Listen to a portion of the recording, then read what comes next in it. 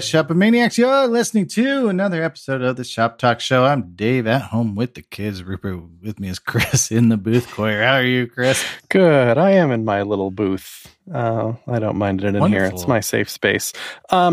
We have a wonderful guest today, Gerry McGovern. Hey, Gerry. Hello, Chris. Hello, Dave. Great to be back on. Yeah, thanks. You had a lot going on, Gerry, so we're going to talk about all that stuff. But there's a couple things I want to mention at the top of the show. One thing, I think I met Gerry very likely from being at a conference together, and it was probably an event apart because Gerry's a big figure at that particular conference series, which is, in my opinion, one of the best ones out there, if not the best one out there. And they've had some event cancellations recently, like every other conference in the world has, because, it's just not appropriate right now to get, or the law to be able to get together to do a conference like that. So that's sad to see for the Event Apart gang and every other conference out there. But of course, they're scrambling and doing a great job of figuring out other ways to bring what they value to the world to life. And I see just the other day, I think yesterday, maybe, although when you listen to this, I know there's a time delay, are doing AEA online together. So I just wanted to pitch that a little bit, and we'll have a link to it in the show notes that they're doing that. So high five. It's cool. It's a part of our lives too, because that's how Gerry and I met. Absolutely, and wonderful. Yeah, I totally agree with you, Chris. It's one of the best conferences I've ever been at. We'll talk. Well, I was going to say I met Gerry at an event apart as well, and you're a very tall, honest man, Gerry. But then, boy howdy, I was not prepared for the fire and brimstone that you bring to the stage. And I'm always appreciative. And in some ways, I feel like a crazy person because I have seen the Gerry. I have seen Gerry talk. I believe what Gerry says, and then I try to go back and translate it to my coworkers. Like, we need these top tasks, and maybe I'll do a bit of an accent. But we need these top tasks, and then we need to do this, and I feel like I fumble in the relaying of. I can relate to that a little bit, and as a matter of fact, if I ever think of like doing right by the user, somehow a little Gerry's head floats by every time I think of it.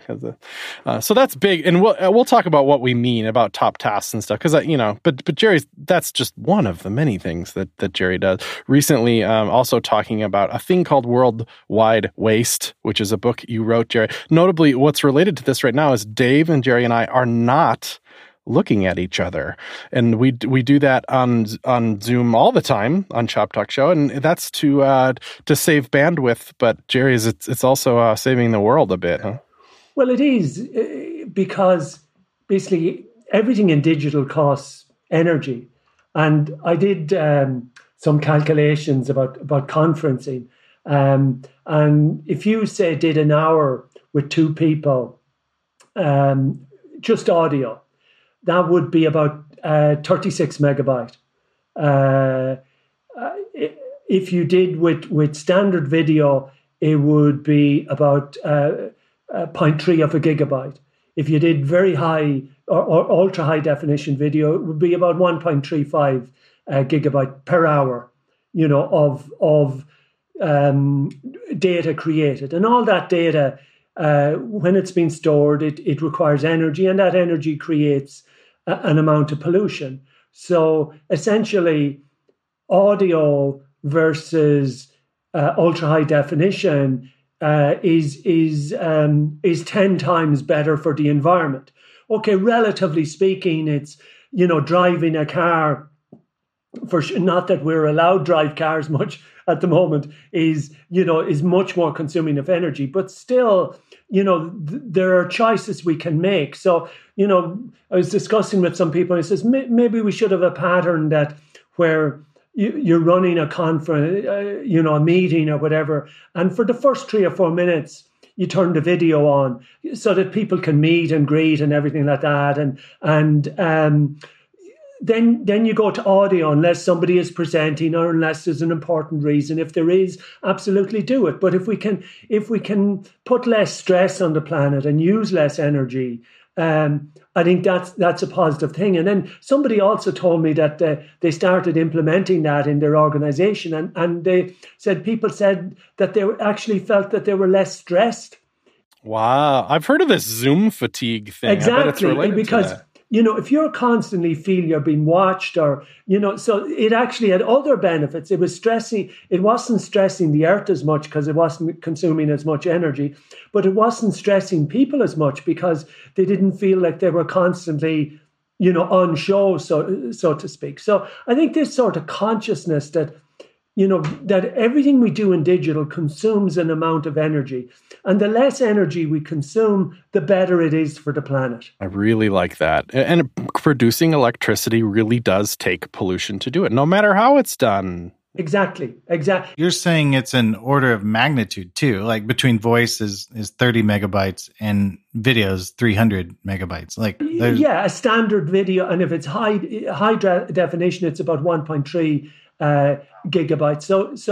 So there's a significant, it's more, sorry, I didn't mean 10, it's like 30 or 40 times if it's high definition. It's 10 times if it's just standard video. So it's a significant difference. And in some of these things as well, and you find like high definition 4X images and high definition video, a lot of times we can't even see the difference. Yeah, there's the returns become less and less after a certain point. I'll tell you, even aside, like this, having double benefit here is so cool. I'll tell you, a lot of meetings I start with, particularly long ones, the meeting is right there, front and center on my screen. And then as the minutes and time ticks by, I'll move it out of the way a little bit, move it out of the way a little bit more. Maybe then another window starts overlapping it a little bit. And by the end of an hour meeting, I practically have the thing minimized anyway. You might as well have the video turned off. Yeah, and that's the terrible thing, isn't it? When we think of that,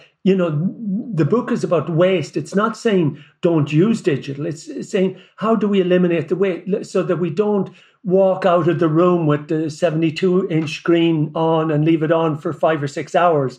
We've become so used to cheap electricity, or that there was one study, it said that something like 20% of US electricity costs came from vampire power, from things that are plugged in but are not being used. So 20%? Yeah, like very serious figures. Oh, you think of like those, in every startup or whatever, there's a dashboard. It's a high definition TV on the wall with a dedicated computer powering some chart and graph that updates every 22 seconds, and I'm just thinking like, well, if that was like an e-ink display or something, it would tell you the same information. It wouldn't have the colors, but maybe it could, but like it would tell you the same information at a fraction of the ecological cost. And that, I think that consciousness we need, like we've become much more consciousness of our physical footprints, and we try and avoid using too much plastic. We try and avoid, there's a real rising consciousness, I believe. I certainly sense it in so many places. But once it comes to digital, we seem to just totally, we see like, oh yeah, it doesn't really have any impact. Like it's a kind of, I can use digital as much as I want. That we haven't a kind of psychologically connected that, oh yeah, my phone is, the battery lasts a long time. But one of the reasons for that is that your phone is a kind of like a dumb terminal. It's the data center that's doing the heavy lifting, so the energy processing, a lot of that is 1,000 miles away. It just feels like you're not using a lot of energy. But you're actually using a lot more energy than you might think you're using. Well, let's dig into this more. The book again is Worldwide Waste. It's at GerryMcGovern.com, Gerry with the G, and you can buy it right now, right? Yeah, absolutely. And so what else is in there? I remember speaking with you a little bit about storage. That's a potential carrier of waste. Well, principles of storage. If basically, if you store something locally, on your own computer, on your own hard drive, that is up to 3,000 times less energy intensive than if you store in the cloud. And then there's all sorts of levels in the cloud. Like there's hot and cool and archival. And the difference between choosing various types of storage in the cloud, see, basically, it's instantaneously accessible. That's the most expensive storage. So I can get it, the exact thing I want. As soon as I click on it, it's essentially, it's there. It's opening up for me. Versus I have to go into a kind of an archival system and find the file and retrieve it. And it takes a bit of while for that. And that file kind of downloads itself.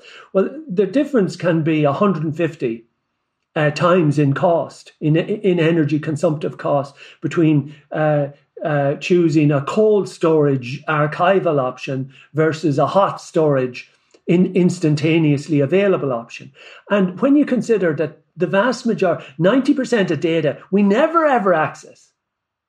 After 3 months, we never access it again. And the 10% we do access, most of that, only a fraction of that do we access every day or access really regularly.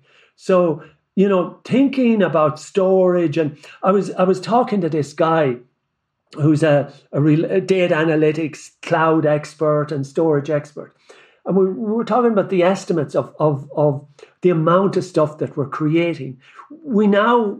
We've created more data in the last 2 years than in all of previous history. That's wild. So the scale is hockey sticking, as they call it. Right? Well, it absolutely. It explodes. We're now into zettabytes. So I calculated a zettabyte of data. That if you were to print out a zettabyte of data, right? And I did of how many trees that would require, how much print, how much paper that would require. Theoretically, if you were to print it out, you would require about 20 trillion trees. Now, there's only about 3 trillion trees on the planet. So it's just to give you a sense of how much stuff is in a zettabyte. Now, by 2035, they estimate we'll have over 2,000 zettabytes of data. So these are unimaginable. So I asked this guy, I says, how much, if we were buying storage for that, like if we were buying hard disk storage for that, and he calculated that the highest storage units available, we'd need about 1.7 billion of them. And that would come out to a cost of about $60 trillion. Now, the US economy is $20 trillion. So we're on a path of data creation that is not sustainable. Yeah, its whole economy's worth of data generation. Absolutely. And most of it is crap. We'll never use it. And I feel this is where the classic Gerry comes in. We don't need it. Please get rid of it. Yeah. Why did we create it? Why do we collect all this stuff? Because we've been kind of trained, just in case, you never know. It's easy. Like I remember, Chris, you were telling me as well about, the systems where when you do an edit to an image, it creates copies, and there's copies of this and copies of that. And we're always copying. And what the funny thing is, that all of this stuff that we're storing, in 1,000 years, most of it will disappear. Like what we have in digital is tremendous capacities to create, but actually long-term storage abilities is very, very low, because most of the mechanisms for storage don't last. They might last 5 years, 10 years, but you can go back to Assyrian tablets that were created 3,000 years ago, and you can still read them, and they still exist, and they're still readable. I mean, there is no possibility on any planet that digital data on a hard disk that you own today in your computer will be readable in 3,000 years. I mean, I know universities, that's one of the things they struggle with. They wrote a database in the 80s, and now they're stuck with it and have to maintain it, and no one, nothing else can read the data except this one program that some college kid wrote in 1980.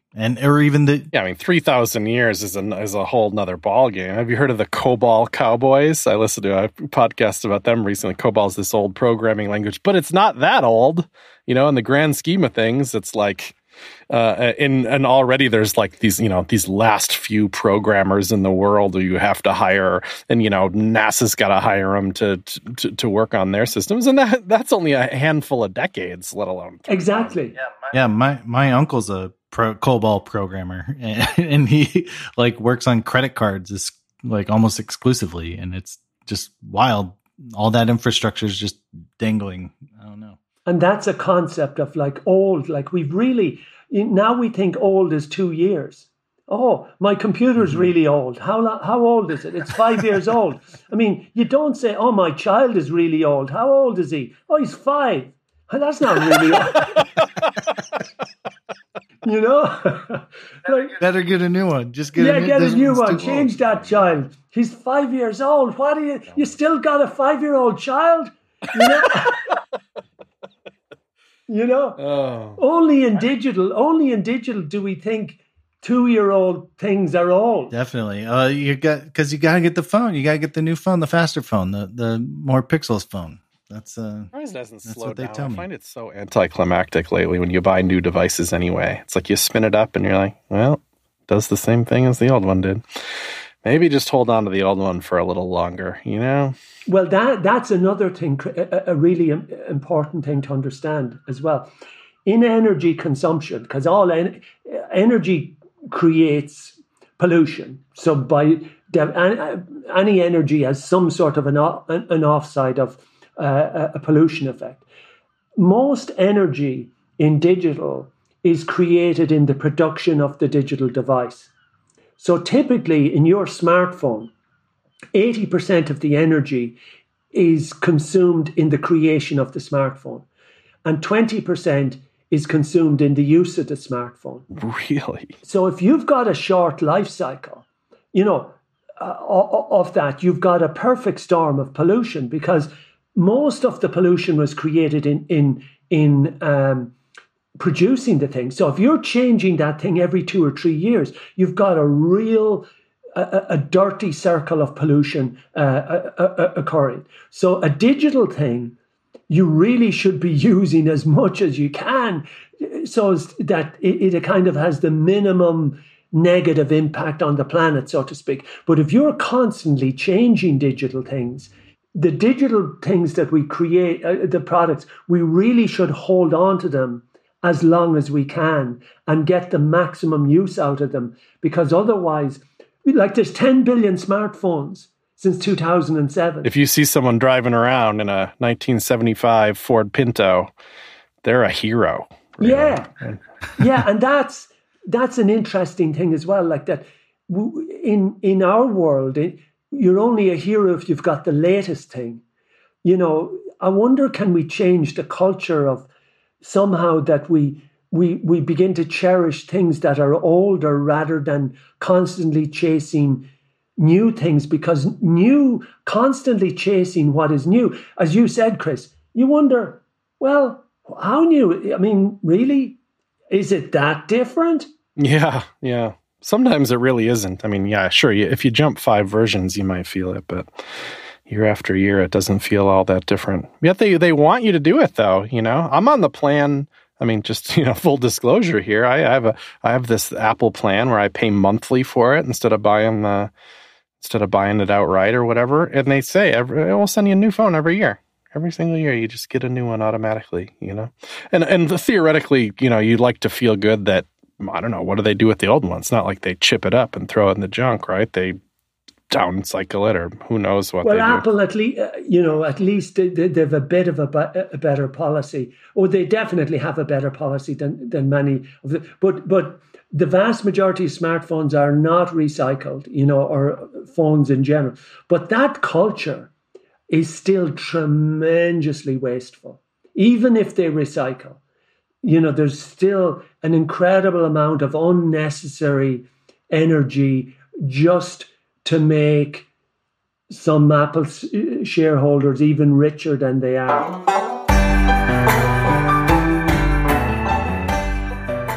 This episode of Shop Talk Show is brought to you in part by X-Team. Gotta check this out. This is so cool. It's literally x-team.com. Love dashes and domain names, of course, by the way. But the idea is that, so let me explain it. You can hire them. They have this tribe of developers, and those developers, they'll, parachute in and help your team do stuff. Like, gosh, I need some more developer help on this thing. Where do I turn? Go to X-Team and you hire them to help you build your thing. That's cool, but that's almost not what I'm talking about here. They're also looking for developers to join their team to be one of those developers that goes and helps other people. It's a completely 100% remote company. And so by parachuting, I mean, literally, like figuratively, like you don't actually parachute in, you just help them remotely. And you help them scale. So if a company's like, we got to scale right now, they're going to reach out to X-Team, and you're going to be one of those developers that goes and helps those companies, which help really awesome companies like Riot Games, who make like League of Legends. Wouldn't that be cool? Kaplan, Coinbase, Fox Broadcasting, Beachbody, all kinds of, like who knows what you're going to work on, but they have a bunch of cool clients, so chances are you're going to work for multiple of those cool clients. So you can, if you choose, live and work in one of their roaming hacker houses. Probably not right at the moment with the pandemic and all, but that's a thing that they have. It changes locations monthly. And I don't know, it just gives you a chance to explore the world, explore beautiful locations, take part in their adventures, and, share passion of coding with the people you live with. Pretty darn cool. There's all kinds of great benefits too. Like they give you $2,500 a year just to spend on doing things that you love to be healthy and energized and all that. Go to conferences, buy some video games, buy some cool photography equipment. $2,500 of just like bonus bucks to spend on stuff. That's pretty cool. Anyway, X-Team seems very cool. I guess check them out for either reason. Do you need to get some devs on your team real quick? You hire them to do that. But the important thing is, does that lifestyle sound cool to you? Do you want to be a part of a team that does that? Go, do it, apply, be a developer like that. Sounds awesome to me. Well, anyway, I have the scale thing open because I think this is interesting. We all know what a byte is, right? You type the letter A, that's a byte. You type Dave, that's 4 bytes. I believe that's how it works. If you put an emoji at the end, it all gets screwed up. But, bytes is generally a character. 1,000 times that is a kilobyte. And we still think of 1 kilobyte as really pretty small. But that's a lot. You can fit a lot in a kilobyte, It's 1,000 bytes. 1,000 times that is a megabyte, which is that's a hell of a lot of data these days. You can deliver a really fine looking photograph in a megabyte. Hopefully your images are much smaller than a megabyte, but that's a lot of data. And of course we know the average website is many megabytes. So holy crap. What have we done wrong there? But that's where we're at. 1,000 times that is a gigabyte, which is starting to feel like this middle tier of size anymore. We used to think of a gigabyte as just an enormous amount of space, but it's hard to even find hard drives anymore that are measured in gigabytes because we've kind of moved on to terabytes, whereas like a terabyte drive or a couple of terabytes might be almost what's expected in a really modern computer, especially for pro level use of any kind. And then 1,000 times that is a petabyte, which you don't hear of very often, but cloud storage is often sold at the petabyte level. Like, do you need some big storage? This is, petabyte is what we sell at. And then there's a weird one in between, exabyte, that's 1,000 times that, which holy crap. And then what Gerry was talking about, zettabyte, is 1,000 times that, which is when you're talking about the exponential scales like this, that is, we're starting to be talking about as the amount of data there is in the world. Fascinating. Yeah, we're going at those phenomenal scales, and you were saying about a typical web page, and the average ones are about 4 megabyte now, and I calculated that if we downloaded, a typical page that's 4 megabyte was downloaded 600,000 times, it would create about 10 kg of CO2 pollution, which is roughly what a tree absorbs in a year. a reasonably mature tree will absorb about 10 kg. So, that a website is a tree.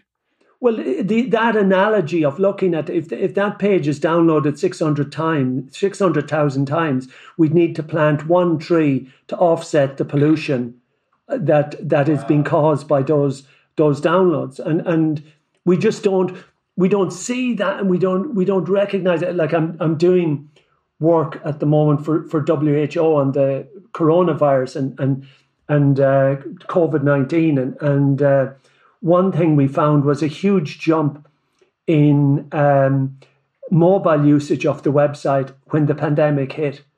So, it was like far more ordinary people started coming, if you know what I mean, the public, but it was somewhere in the region of about 45%, 50% mobile. But then when the pandemic hit, it went to 70%. And you're thinking, hey, there's so many people out there looking for stuff that really matters to their lives on maybe not the top end mobile phone. And they can be waiting for a lot of our pages for up to 20 seconds for them to fully download. Wowzers. So you're doing work with the WHO to some degree. And so is that, do you try to bring some of your top tasks thinking to that world? Yeah, I mean, we're doing a project to try and create an information architecture for COVID-19. And we started with a top task to find out, well, what is it that people are really looking for? So, they're looking for stuff about vaccines, about transmission and spread, and about, end dates and new outbreaks. And, so we went out and did a big exercise with a load of contributions from people and then got thousands of people to vote. And so we've got this map of what are the top tasks for people. And it was interesting, many interesting things. But one of the things that we actually found was that, because we got people to sort the tasks then at the next stage, that doctors and healthcare workers were sorting them in the same way as individuals and families were. So in other words, they were grouping, because we always get told, no, this audience is totally different from this audience, and no, patients have a very different way of thinking about stuff than doctors have. We actually found that everybody was grouping, say, symptoms and diagnosis together. So we kind of did all this mapping and sorting, etc.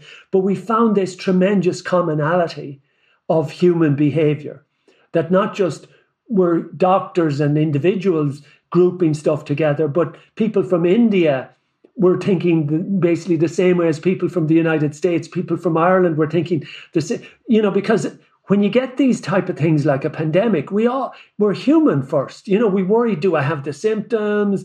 How do I avoid infection? It's the same. Did you find that in the cards and the research?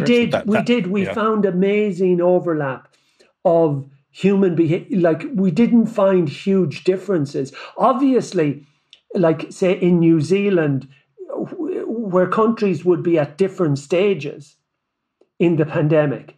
So New Zealand would have had a lot of success and they'd have almost eliminated the virus. So the tasks would change more based on the cycle of where you're at, rather than, that Germans have a different set of ways of looking at treatment than, we found this underlying commonality of human behavior. Wow. Wow. That's kind of inspiring. It is in a way, right? Everybody's worried about the same things. It is. I mean, this is the lesson I've learned. I've been lucky to work in maybe 30, 40 countries, and people are the same everywhere.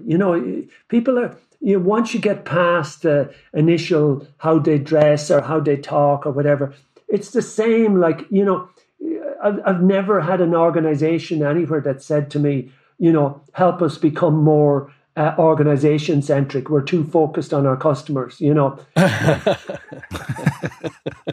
constant problem. Well, we had we were talking about cross-cultural design with Sonogo on a recent episode. Who I don't think would disagree, but the specifics are a little different. He was painting some differences across cultures and countries, and how I don't think that they would disagree about you should do right by the people visiting your site. Absolutely not. But how you do that might differ. Like he was painting differences between how, the expectations of how something is organized might be different. Yeah, they're subtle. I mean, which can have a tremendous impact. But the underlying stuff of the progress through an illness, how do I, the worrying about what do I bring to the hospital, the what should I do post-treatment. We discovered in treatment there's 3 core major cycles. There's pre-treatment, so what do I bring to the hospital? There's during treatment and there's post-treatment. And that everybody goes through that in one way or another. Now there may be really important subtleties in Norway versus Sweden, but the basic pre, during, and post happens everywhere because you're a human. You have to get your liver treated or your appendix out. We all get our appendix taken out the same way. There's so much. We have so much more in common than we have that makes us different, but we find the things that make us different and we absolutely blow those up into 10,000 foot balloons, whereas there's so much underlying that we actually share as humans. That's what I've discovered.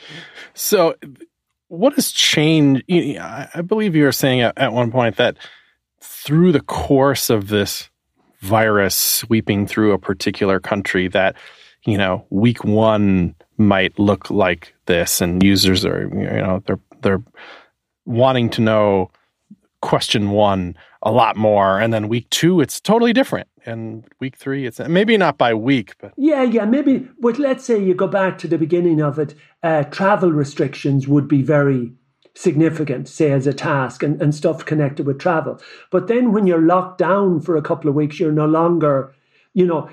So the end date becomes, and then stuff, say about mental well-being, becomes more prominent as the lockdown continues. So it's not that it changes radically, but you've learned how to clean the vegetables or how to, wash your hands or avoid infection. So you've learned that sort of stuff in the first couple of weeks, or hopefully you have, or most people have. So maybe the avoiding infection tasks are not quite as prominent, and then it's more coming out of lockdown and getting into public transport and whether you should wear a mask. So it's not that things change radically at an underlying level, but there are different elements in the life cycle of dealing with the virus where certain things rise to the top and certain things drop a bit. It sounds a lot like onboarding or something to me, like we're all going through this coronavirus onboarding. Yeah. 12-month coronavirus onboarding process, and yikes. But yeah, that I hadn't thought about it that way, but I think that's it's the onboarding from hell. Yeah, it is. I mean, it's the and first of the 7 gates of hell, is and onwards. Yeah, but it is. Yeah. There's these understanding, but then there's these underlying structure that if we can achieve. We can pluck out, the avoiding infection, there's been a new outbreak, so we need to re-educate people about avoiding infection or stuff like that. So there's these underlying structures or things that we can define in advance. But what I find, and it's the stuff I've found for doing this for 25 years is that we don't design websites, most organizations. We create immediate, quick structures. We don't really design like we design a building.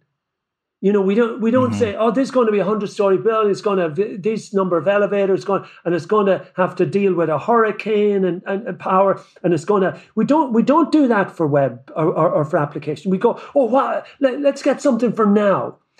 So what I find, what's cool. What's cool? So a lot of people are telling me in reactions from government, there's just panic publishing. So it's a kind of, oh, let's get stuff up for now. Oh, we didn't think about avoiding, let's put stuff up for this. So instead of actually standing back and saying, well, what's this whole world here of COVID-19 and how do we create a structure that we can grow into and evolve with, rather than, just let's get some symptom information up. Is there other sort of information? I don't know, but we have to get the symptom. We have to get the symptom app done. Yeah, great. We do need symptoms. But if you do the symptom, it says, we don't have stuff about treatment. Let's get some stuff about treatment. And then somebody else says, what about vulnerable groups? We need some content for that. And that's the way websites get built. I guess is that something we just have to accept, the kind of panic fire reactionary, or is there some pre-plumbing we can do, or content strategy? What's there? I think there is. I think what it reflects, Dave, is that we still live in a very immature world of digital. We don't, you would never design a building like you design a website. You'd never get it approved. You'd never get planning permission for it. Mm-hmm. Like, there's 1.8 billion websites in the world. Like, if there was real quality control, there'd be about 100,000. Yeah, I probably wouldn't have made it too far in the old industry if you go to my CodePen profile. But I guess the big question maybe, or where this is leading, is like, is regulation maybe something we need, or is that something you think about? Well, I think we need some sort of, and it'll maybe take another 20 years, where we actually take digital design seriously, like people take bridge design. And I think it's part of the reason why we create so much waste, is that we don't design things to last. We don't design with a concept of, hey, if I do this right, this website could be around for 20 years. It might change a bit, but actually the underlying things, like I remember the first time I did Top Task was for travel and tourism. And that was back around 2001 or whatever, maybe sometime. And the core things haven't changed. It was special offers, getting here and around things to do and see. The core. We may have different ways of delivering things to do and see, but the core underlying infrastructure, the information architecture, if we plan that properly, would not change over time. Like, unless humans change their physiognomy or whatever you call that, there's going to be pre, during, and post treatment. It may be done differently. But we could do this, but we don't want it. 95% of organizations I deal with don't want to do this. No, we got to get digital. We've kind of got the speed virus. We don't have time to think about this. We don't have time to really do foundational, proper architectural work. And we are building things in some environments that are just as big as skyscrapers, just as complex. And no wonder people can't find stuff, or find navigation complicated or difficult. I think we don't design stuff for the long term. We don't do deep thinking about digital design, not in my experience.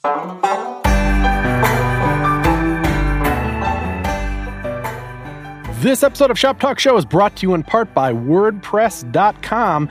They've had some big releases lately that I think are worth knowing. I bet you already know that WordPress.com is like the hosted already version of WordPress. So it's still WordPress. You're still like using the Gutenberg editor and building out a site and picking a theme and doing all the stuff that you always do in WordPress. But WordPress.com is like, you don't have to go out and install the open source software and deal with all that yourself. And the trade-off traditionally has been like, it's a little bit more limited. You can't do all have the infinite control as the open source product you have. And it's changing a bit because now they're offering SFTP access right into the site, which is a little bit like almost like head scratching. Like, really? Like I can just like smoosh in there and just change files and stuff? Yes, you can. There's a handful of limitations, but for the most, because like a theme isn't like if you're using like 2020 theme or whatever, it's like a symlink to the hosted version of it. But you could always upload your own version of 2020 and edit those files, and then you know what I mean? And there's a couple of like pre-installed plugins and stuff, but you're bringing your own plugins, you're bringing your own theme, you're bringing your own custom code, but you're hosted right on WordPress.com. So like, wow, that's pretty cool. It's available on the business plan.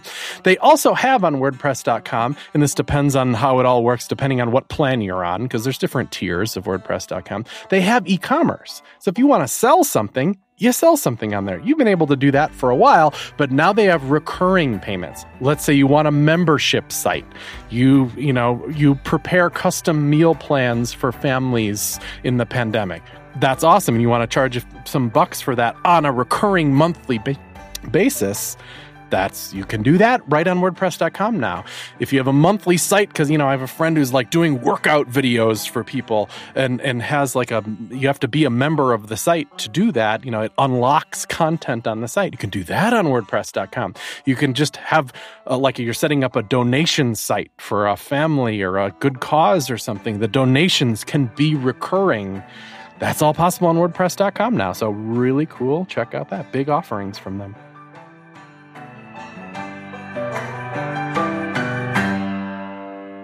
Immediately, I think maybe is it our process and structures? A lot of us are on a 2-week sprint cycle. Got to put up the thing in 2 weeks, or else the boss man's upstairs get mad, and then we're all going to hear about it. So, do you think some of that culture that we've developed it affects our quality? Absolutely. And even Dave, when you say the word quality, like what does it mean?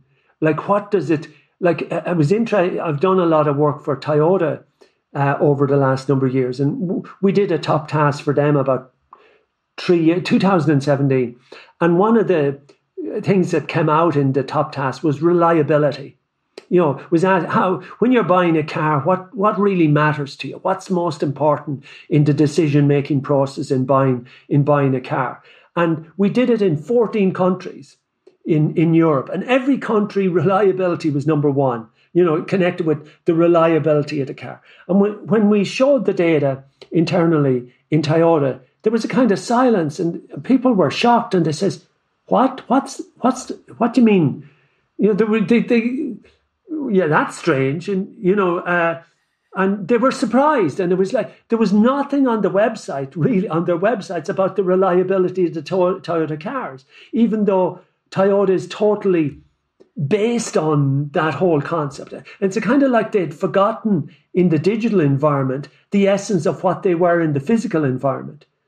But it started a big conversation in Toyota, and they started saying, that's, we seem to be missing something in digital. And then they started asking about what's quality.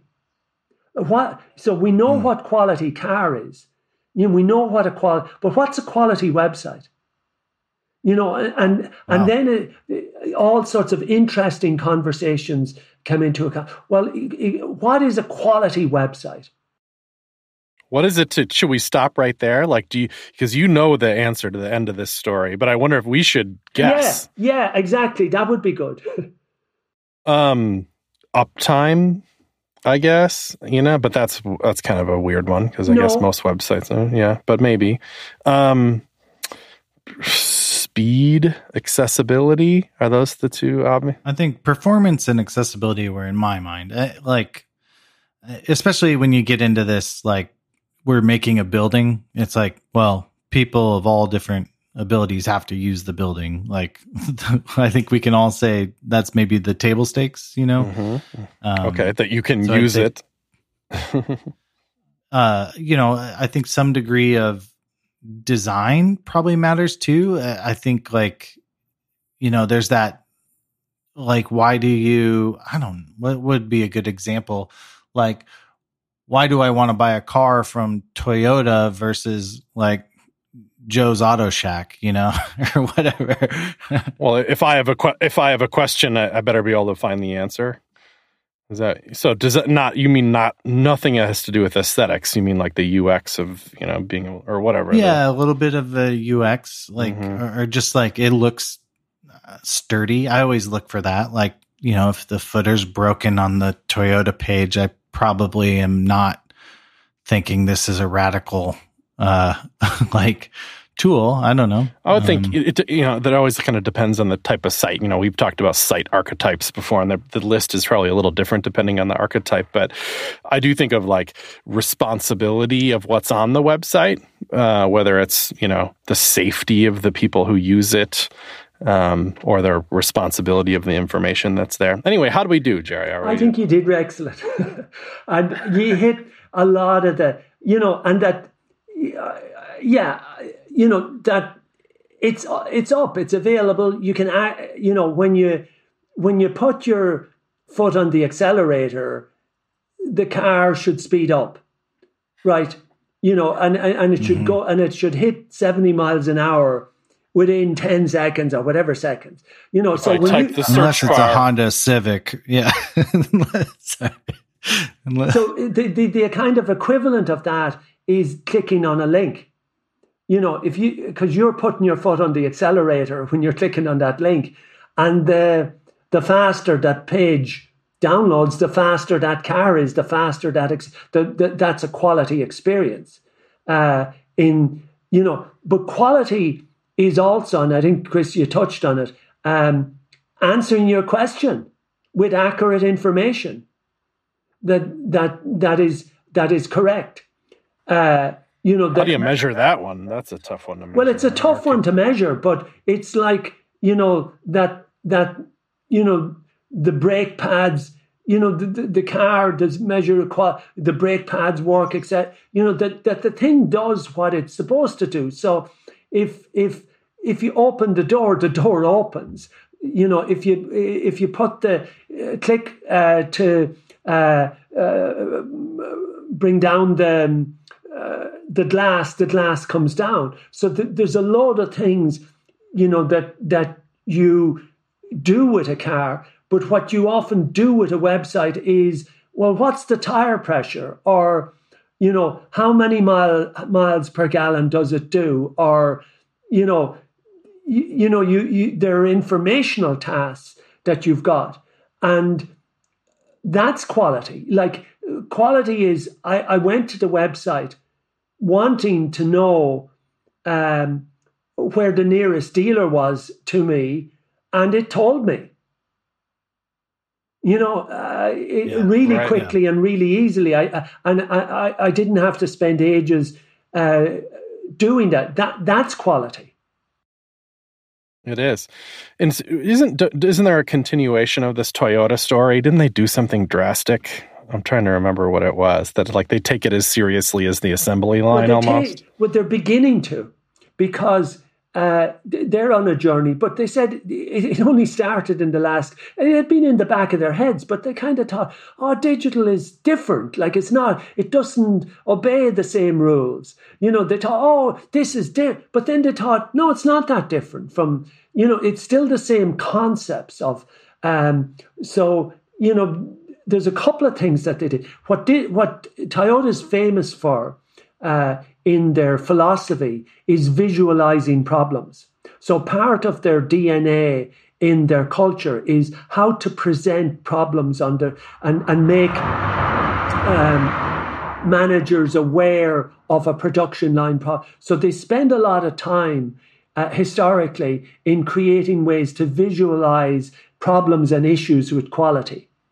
So they said, how would we do that in more in a digital environment. And one of the ideas they come up with is this orb, which looks like a UFO. It's about, a couple of feet in diameter, and it's hooked up to their metrics, particularly their page speed metrics for their 26 countries in Europe. And if they've set these targets that they need to meet in different countries, etc. So if something goes wrong and a site goes down or begins to get slow, the orb begins to change color.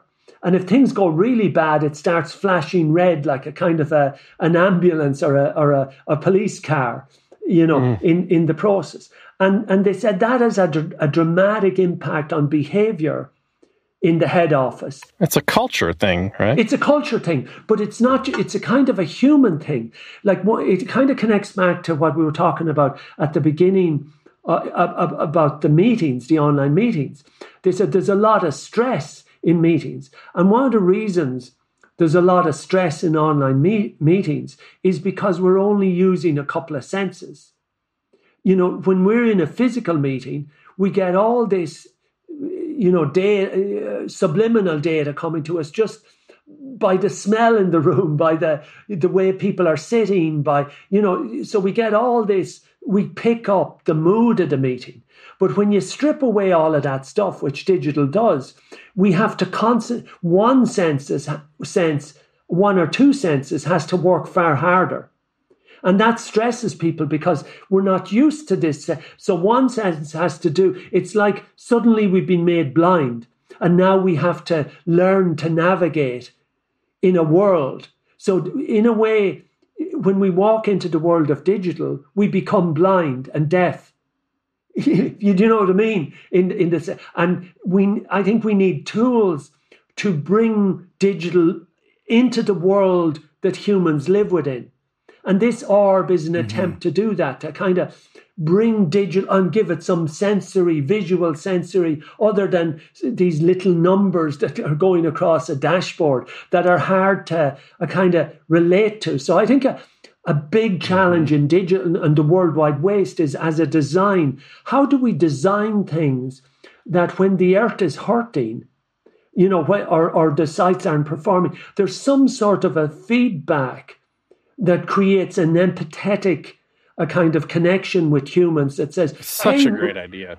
We're using a lot of energy here, and you get the sense the room starts getting warmer or I don't know how we do it. I don't have any answers for this, but I think digital is too alien. We need to more humanize it. I don't know. Does that make sense? Well, isn't of course the things like this tend to start with the money, right? Like, how often have you seen a sales floor where they ring a big bell when they make a sale? Or, that's the first thing that people Trader wire Joe's up. does that. Yeah. Ding, ding, ding, ding, ding. We sold a high value account. Why can't the ding, ding, ding be, there'd be 10 different ding, ding, dings or colors or orbs or room heating or whatever when the accessibility tests fail, when a metric or when somebody submits a thing that, that they were unhappy with the documentation for this reason, that there's something beyond just like somebody glancing at an email and hitting archive, that becomes real. That's a wonderful idea. And there's already examples, there's ways that we can build that up. It's not like the technology isn't there to do it. It's the culture isn't there. Culture is, and now in Toyota, historically they used to have post metrics, so it's the metrics of the thing that you've already created. Now they're trying to implement metrics before it gets created. So if it doesn't meet certain quality standards, the page doesn't get published. Now, I know we've been talking about this for years, but it never really gets implemented. But in Toyota, they're getting really serious about it. But another big area, which I think is really a mark of quality, is how do you deal with mistakes? Because you'll always have mistakes. You'll always have variance from quality or stuff. So how is your organizational capacity to actually respond to when the quality within the environment drops? So for some reason, the site slows, or somebody added a new feature and some of the code corrupted. How long does it take? like they measure that on the production line. You know, the how long does it take to fix something?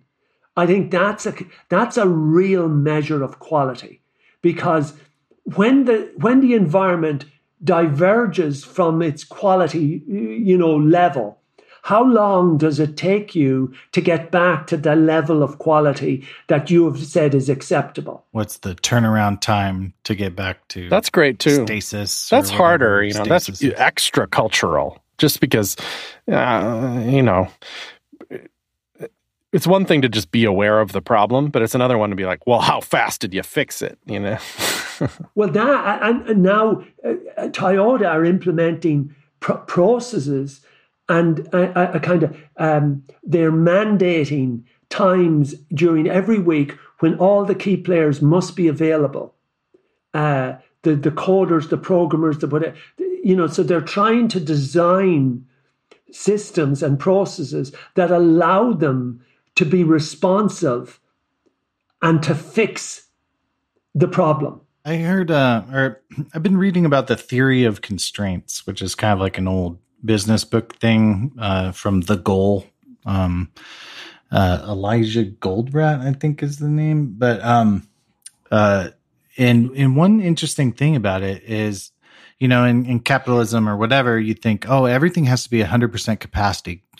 Coders have to be coding, pushing out code, or the machine has to be machining no matter what. Like if it's not machining, it's a waste of time. If somebody's standing around on the floor, oh man, they're wasting my money.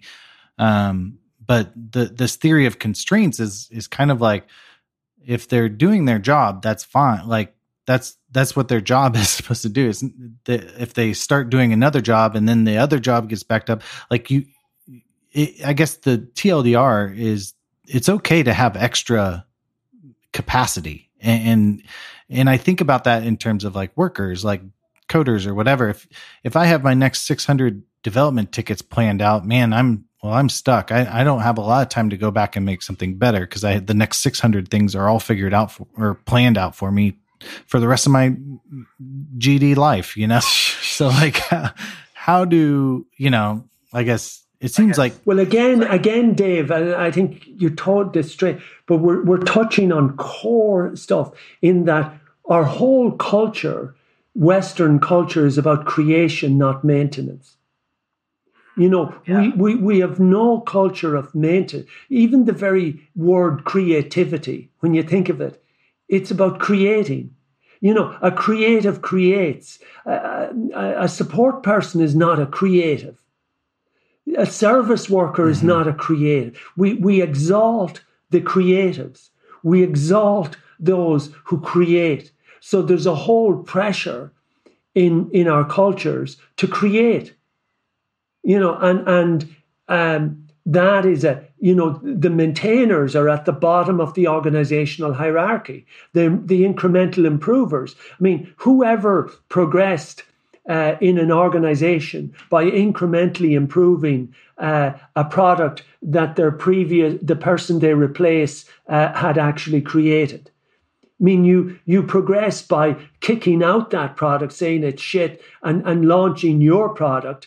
And you're the hero, or so there's so much incentivization in our cultures to create stuff. I think about that quite a bit. I mean, if I was a project or product manager or something with that title, I'm looking for bullet points on my LinkedIn, to be honest, because in 2 years I'm out of here, or I'm going to go, I want to be in the VP suite, and that's what I'm looking for. So whatever, don't really care about this business, but I just want some bullet points for my LinkedIn. And I think the whole, in our industry rewards that too. It's like, oh, you had bullet point 1 and bullet point 2. Well, shoot, I'll pay you more money to come do those bullet points at my it's interesting. I think our industry sort of like reinforces that culture of like, crushing it, the entrepreneur, everyone's an Elon Musk if you try hard, I feel. Do you think you can make those bullet points? I reduced the average page load time at CNN.com from 4 seconds to 3 seconds, or something. Does that count? I think that's a good bullet point, but I don't think it sells as much as like. Really? I invented news. Yeah, or I launched Subsite for for CNN. COVID-19 response for CNN. Oh yeah, that would be it. But if I launched a Subsite, a feature app or whatever for symptoms, of sub, and there was 200 other of those apps. But hey, I created that little thing. Oh, you did? Wow. You never get points for making something better. Is that the crux of it here? You never. Well, it seems to be, Chris. It seems to be. Your career, we don't respect those people. Well, let's try to fix that. I just was publishing a little blurb today because I saw somebody had tweeted there's this, I guess they were an agency. I'm not sure what exactly you call them now, but they're called Bocoup, right? They for 2 years, they worked with different contracts with Firefox and Google Chrome to fix one CSS property.